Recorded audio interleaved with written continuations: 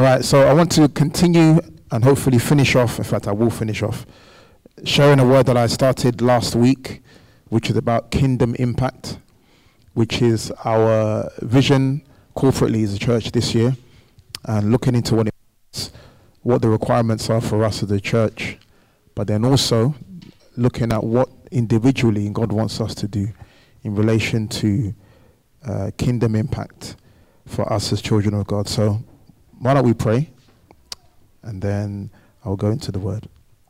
Father, we thank you once again for the privilege that it is we're spending time in your presence. I pray that, Lord, as we hear your word, that you'll speak into our hearts, draw us closer to you, and help us, oh God, to really take on board and take forward kingdom impact and everything, oh God, that it means to us as your children, as a church. We thank you in Jesus' name. Amen. Amen. So by way of recap, especially for those who weren't here last week, I'm just going to recap and go over some of the things that I mentioned, and then I'll continue from where I left off, and then hopefully conclude this word. So kingdom impact. So for those of you that don't know, kingdom impact is our corporate vision for this year as a church. Last year we looked at, it was kingdom something. Who can remember what it was last year? Bless the impact. That's what it was. And again, this year is looking at kingdom impact. And the whole focus for the last, I think, 2 or 3 years corporately as a church is looking at God's kingdom and how we as his children, as a church, can help to promote and advance and to ensure that God's kingdom is communicated and just revealed in the world that we live in. So the key scripture that I mentioned last week, and I mention it now, about what underpins kingdom impact is taken from Matthew 6:33, scripture that we all know, which is, seek first the kingdom of God and his righteousness, and all these things shall be added.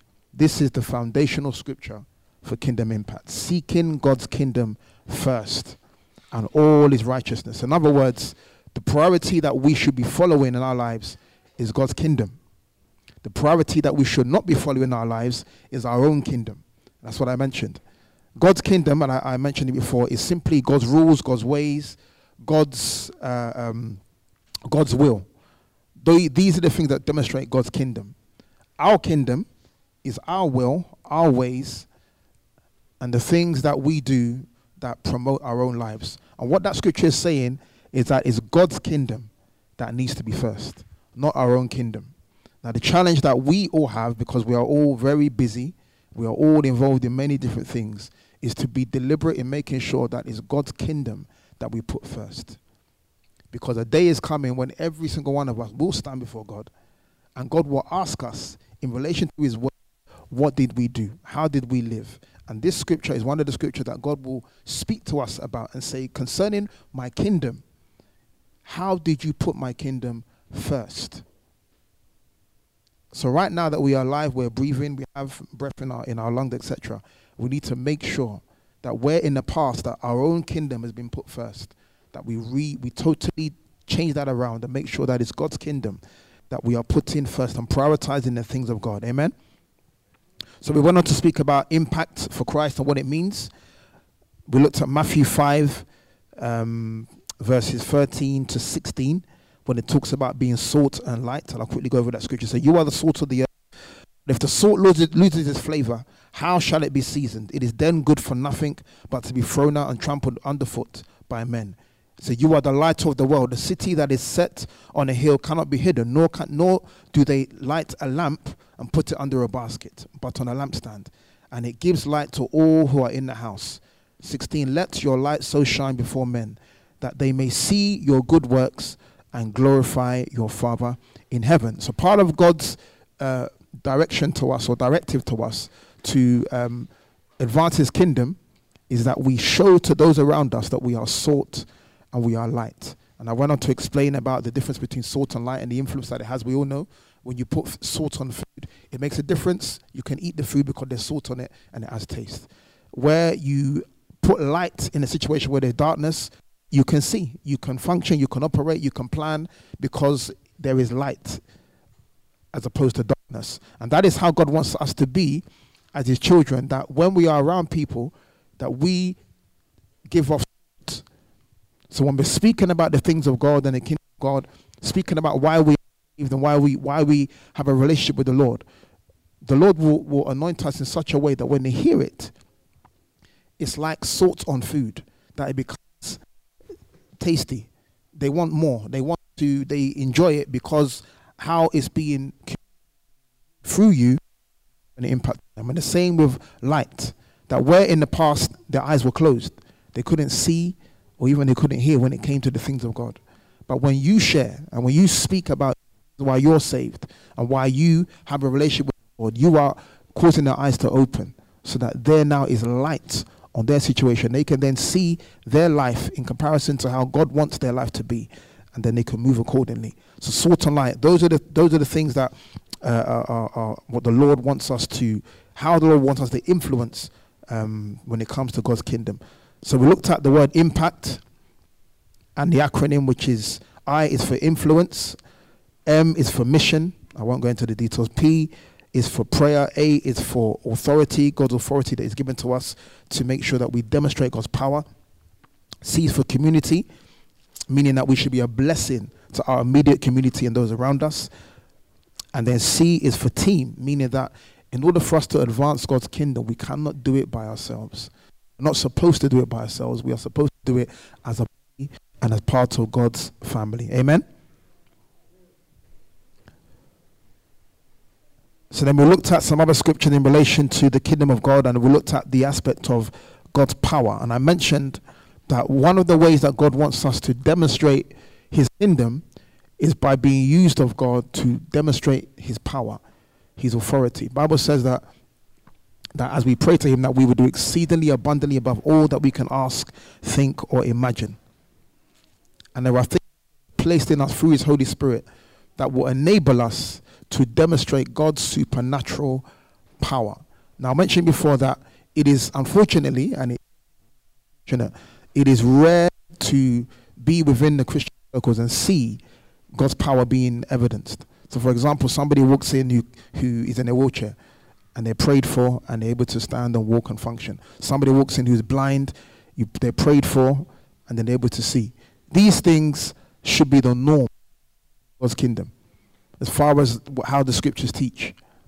And the scripture that I used before about, the Bible says that we can do exceedingly abundantly above.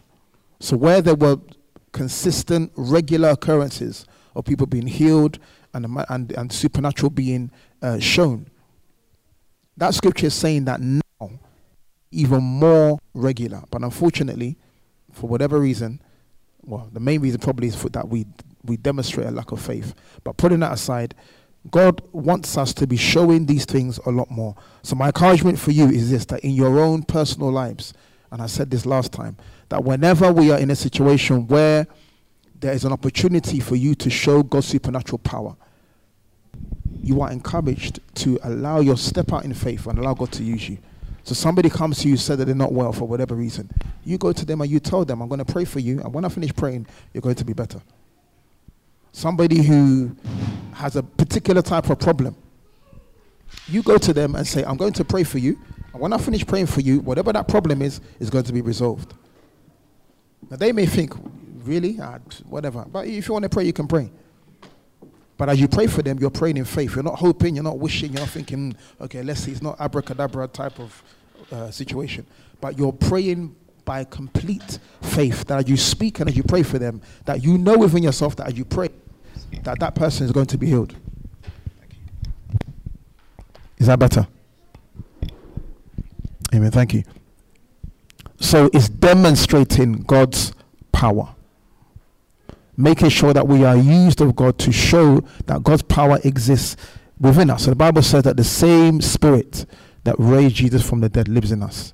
That same spirit that caused somebody who died to now have to come back from life and have eternal life, that same spirit and all the power, all the authority that was placed in Jesus when he raised from the dead, so that same spirit lives in us. So it's for us to make sure that we are making ourselves available to be used by God to manifest God's power and his kingdom. Amen? So there's some scriptures that I think I left off here. So there's some scriptures that I didn't read. I'll go into them that underpin these things.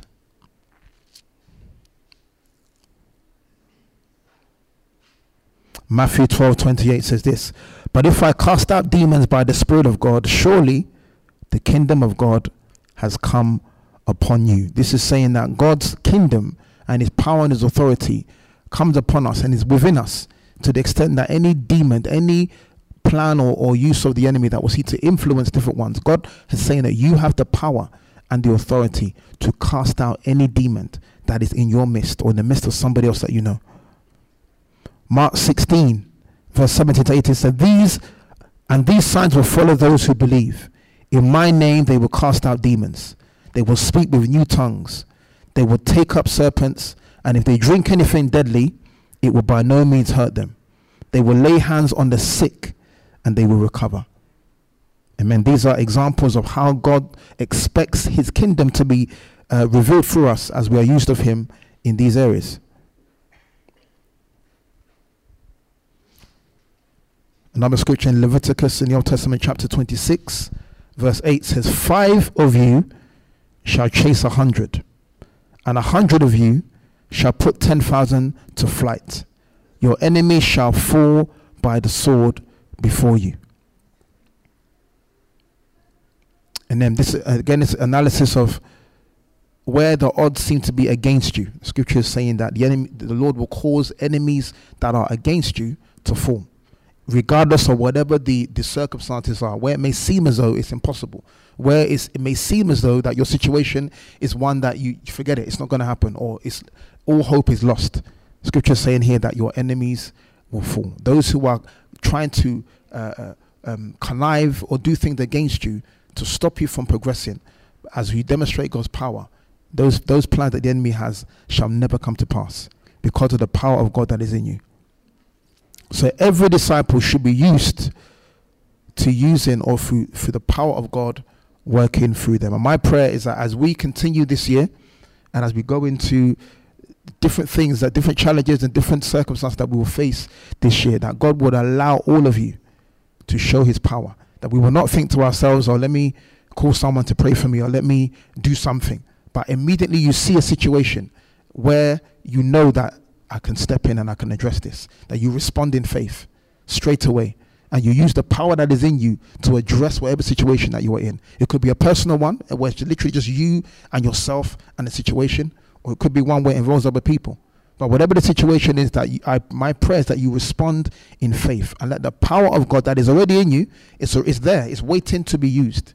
It's waiting to be used. And as you respond to whatever situation that you are in, that you will show God's power, and people around you will see and give glory to God because of the power of God working through your life. Amen.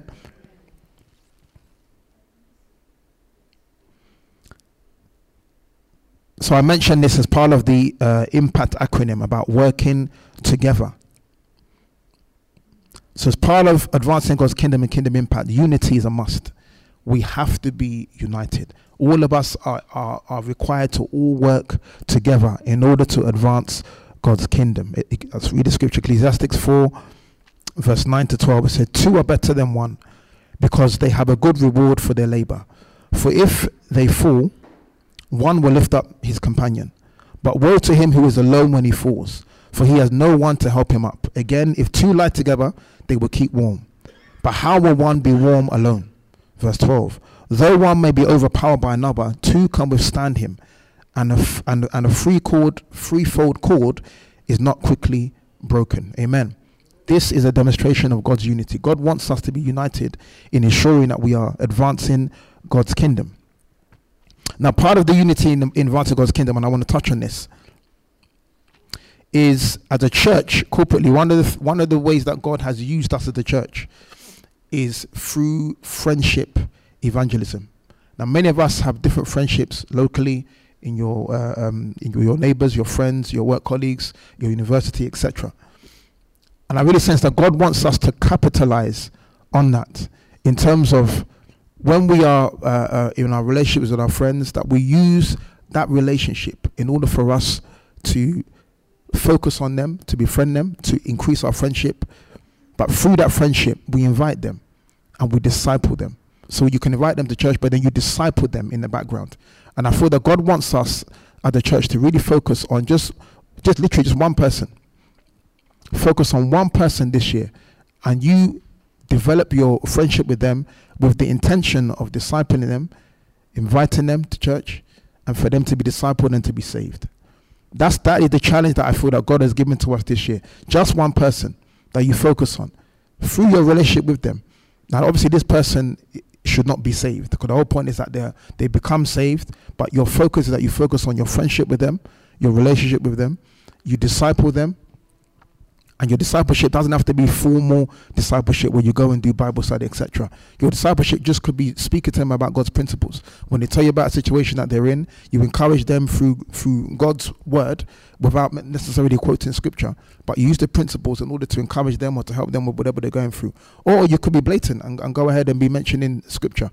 But you are deliberate in discipling them, inviting them, and ensuring that by the end of this year, by God's grace, that they are saved and they are added to either to this church or to another church. But that is a challenge that I want to put to us all this year: friendship evangelism. Now, you may want to go beyond and befriend different ones in that way and focus on them. But I encourage you, just focus on just one person. Just one person.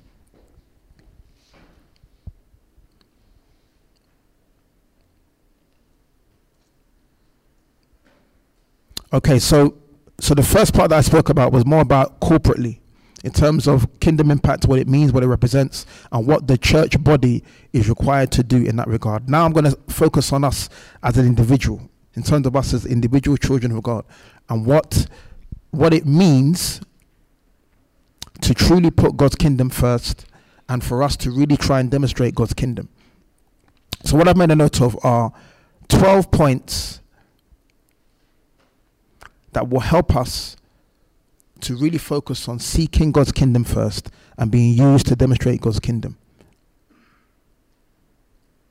Point number one, and I hope I've got time to go through this, is, and again, helping us to demonstrate God's kingdom and seek God's kingdom first. First point is that we should demonstrate obedience to God. Demonstrate obedience to God. Matthew 5:19 says, anyone who obeys God's laws and teaches them will be great in the kingdom of God. Amen. God is a God of obedience. And it's interesting, the Bible says to parents, no, in fact, the Bible is focused on the children when it says, children, obey your parents so they may be well with you. Now, as a parent, you are in a position where you are almost demonstrating godship over your children. So you are the head of your children, the same way that when you become an adult, the head of you is God. And God is demonstrating in scripture that obedience is something that he focuses on. Anyone who obeys God's law, it says, and teaches them will be great in God's kingdom. In other words, that says that God is serious when it comes to obedience. So whenever God gives you an instruction and said, Nick, I want you to do this. Peter, I don't want you to do this. These are God's instruction that God gives to us. Sometimes it's audible. Sometimes he will lay something on our hearts. Sometimes he will bring someone to give you information. But these are instructions that God has given to you. And the key is, regardless of what the instruction is, because sometimes it may be something that you think, yeah, that's fine. Other times it could be that there's no way that I can do this. Whatever the situation is, God is saying that you need to obey the instruction. Because when you disobey the instruction, there are consequences that you will regret for the rest of your life. I'm telling you. Let's look at the scriptures in 1 Samuel chapter 15. If I cut off time, I'll just explain this scripture.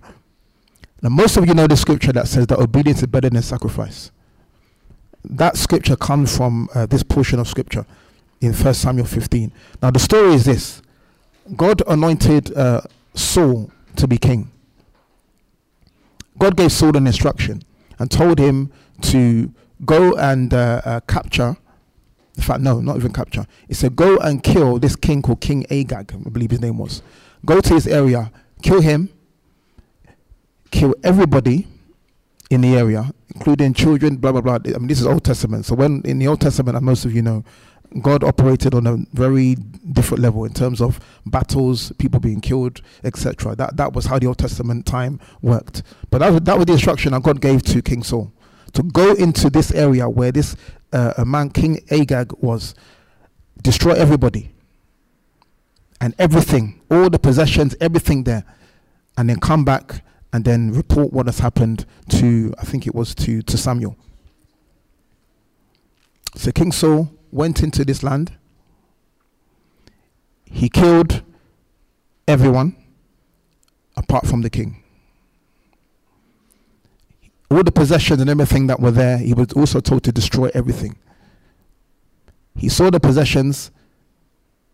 He saw the cows and all the things that represented wealth, etc. And all the best wealthy things, he didn't destroy them. He took them and brought them back with him. So when he came back with the king that he should have killed, and he came back with all the best possessions that he should have destroyed. So the Lord told Samuel to go to Saul to confirm that he had done what he was asked to do. Obviously, God knew anyway, but he just told him to go. So when Saul went to meet Samuel went to meet Saul, he saw all the possessions around, and he saw the king that was supposed to have been killed. And then Saul said Samuel said to Saul, why are these people here? You were told to kill the king, and why are all these things here? In fact, let me read what Saul said, because what he said is something that we ourselves do when we are given an instruction, which is very interesting what he said here. 1 Samuel 15. I'm going to read from, where is it?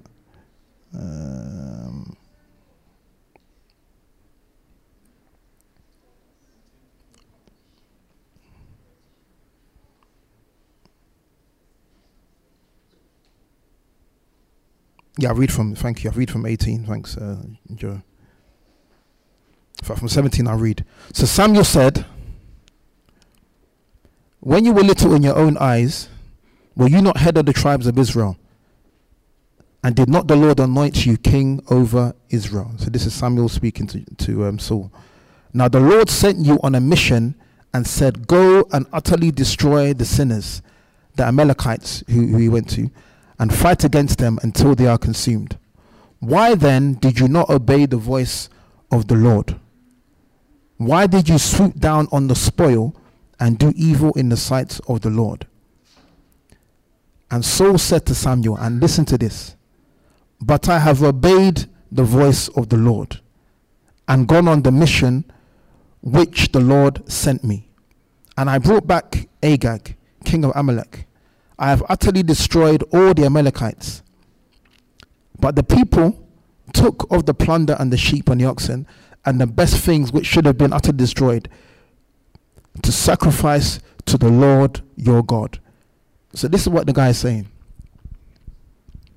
He went there, but rather than killing King Agag, he brought him back. He explained that one. But his reason for bringing back all those other things that he should have destroyed was because he wanted to make them as a sacrifice to God.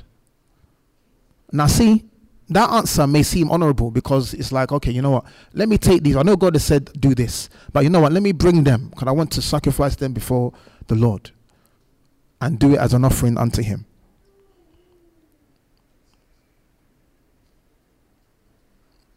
And this is where in verse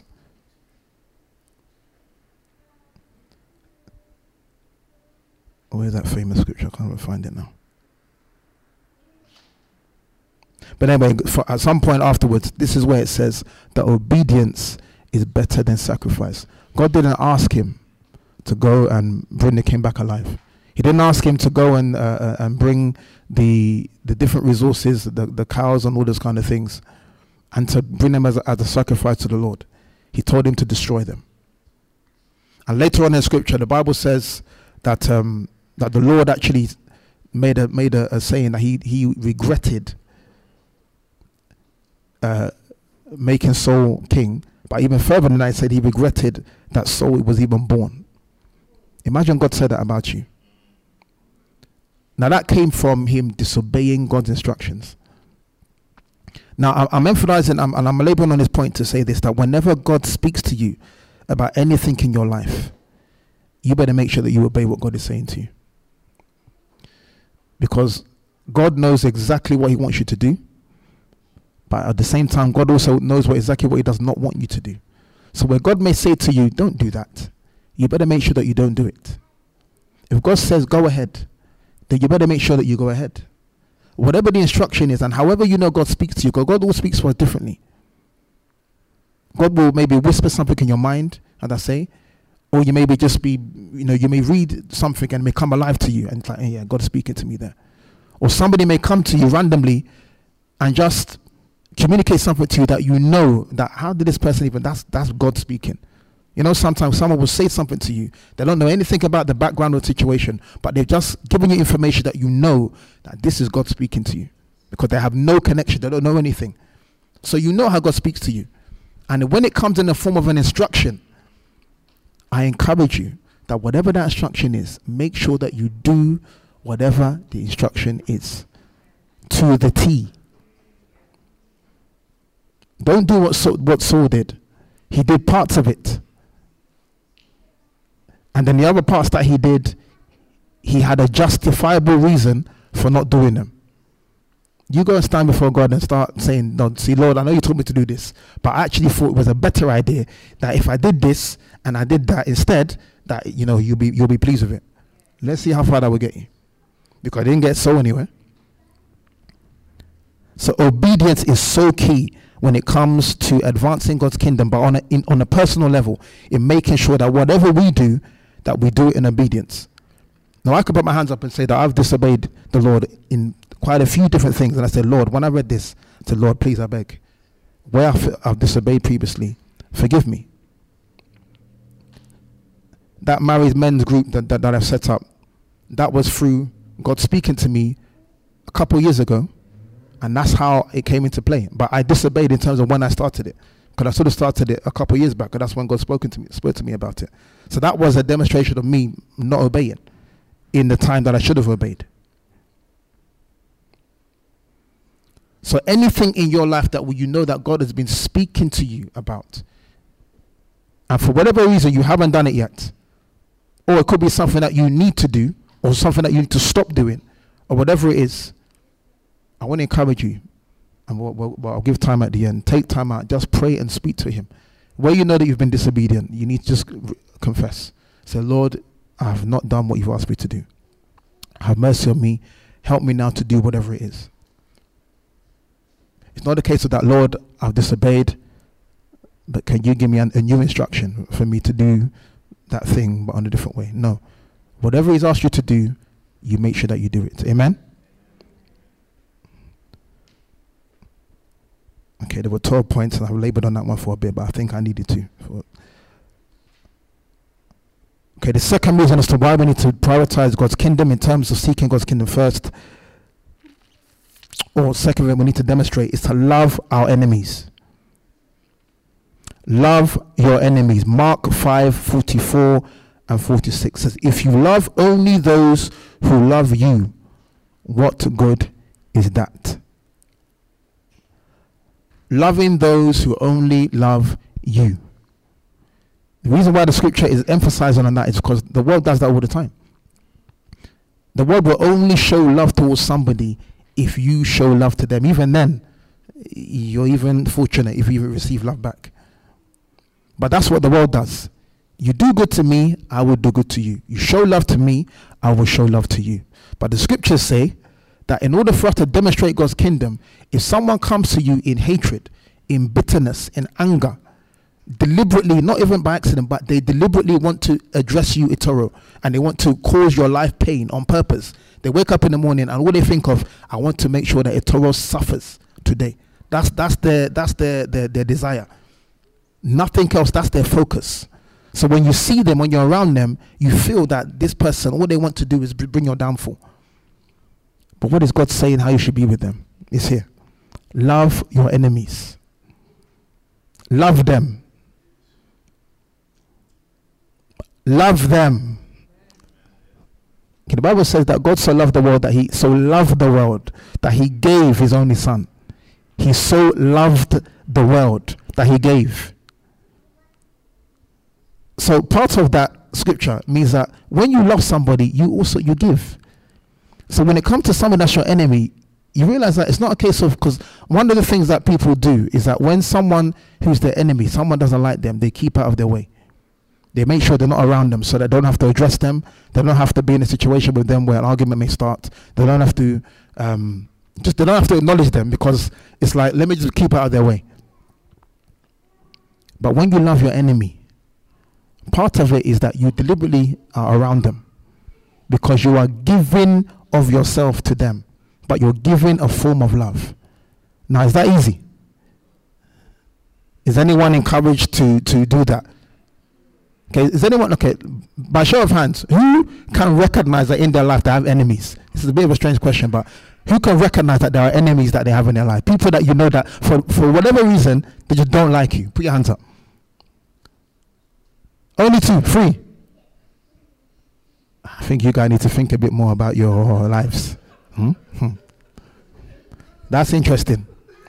Because do you know that being part of God's kingdom means that automatically that you should have enemies? You should have enemies. So to be fair, you need to look at your life and realize, Lord, why do I not recognize that I have enemies? Or why do I not have any enemies? Because if we are living in a way that demonstrates God's kingdom, automatically we should have enemies. I said this last week, that the way that the world is now, in terms of the agenda based on sexuality and all these things, that where the laws are changing. If we are being the children of God, God wants us to be, we will have enemies as a result of these things. Because when someone will come and ask you and say, I should have the same rights as being married to the same-sex person as you have being married to the opposite sex, what are you going to say? And that person maybe is your boss that said that to you. What are you going to say for fear of getting sacked? But if I say it now, I could get the sack. But who gave you the job in the first place? So we should have enemies because of God's kingdom. See, I said I'm going to finish. I'm not going to finish this today at all.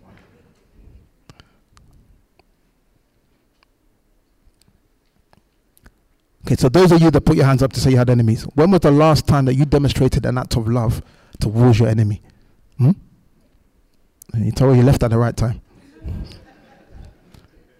When was the last time that you demonstrated an act of love towards that enemy that you've recognized that you have?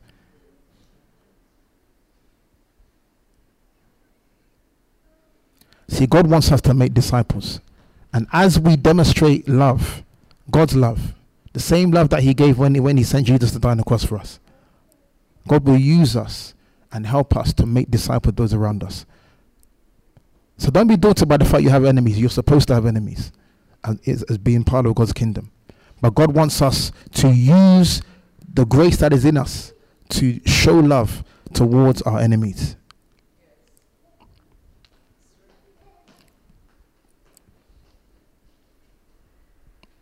Okay, one more, then I want us to pray. The next one that helps us to demonstrate God's kingdom and what we should be showing as his children is justice. Matthew 5:6 said, God blesses those who are hungry and thirsty for justice. See, where people have been taken advantage of, and this is just an example,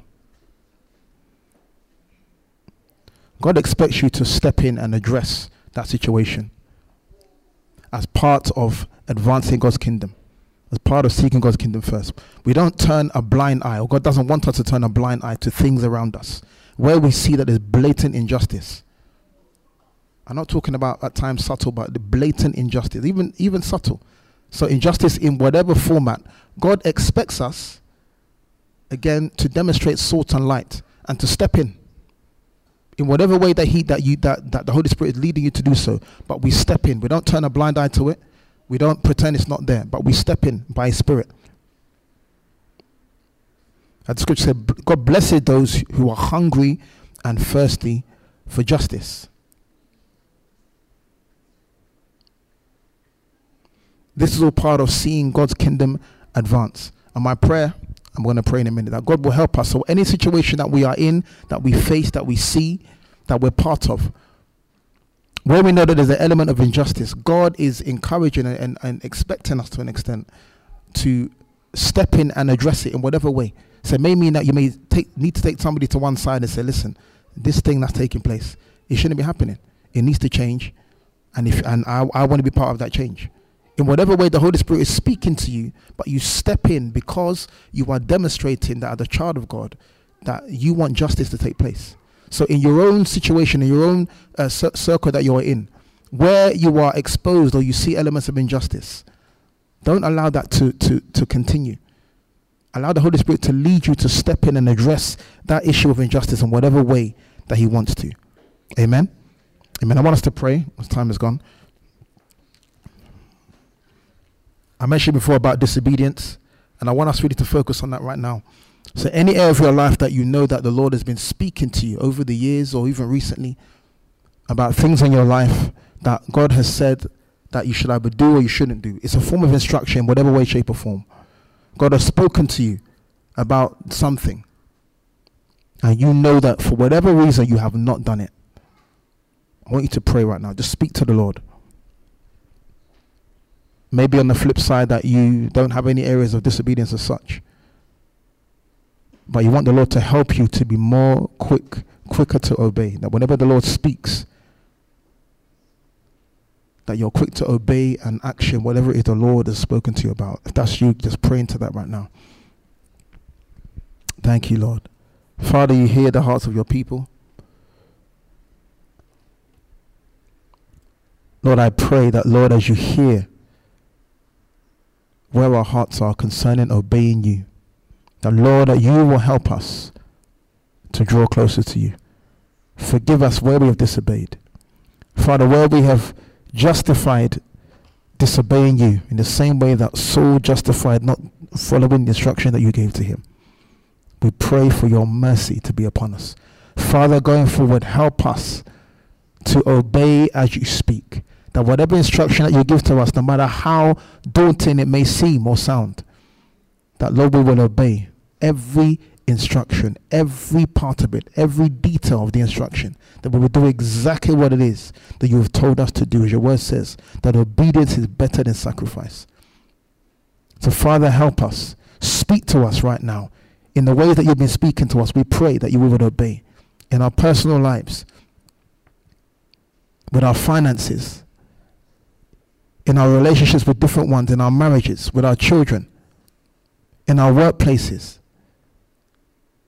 with our family members. Father, whatever instruction you've given to us to do, we pray that you will help us to obey. Help us to obey. We thank you this morning, Father. We pray. Hear us and help us, oh God. In Jesus' name, amen.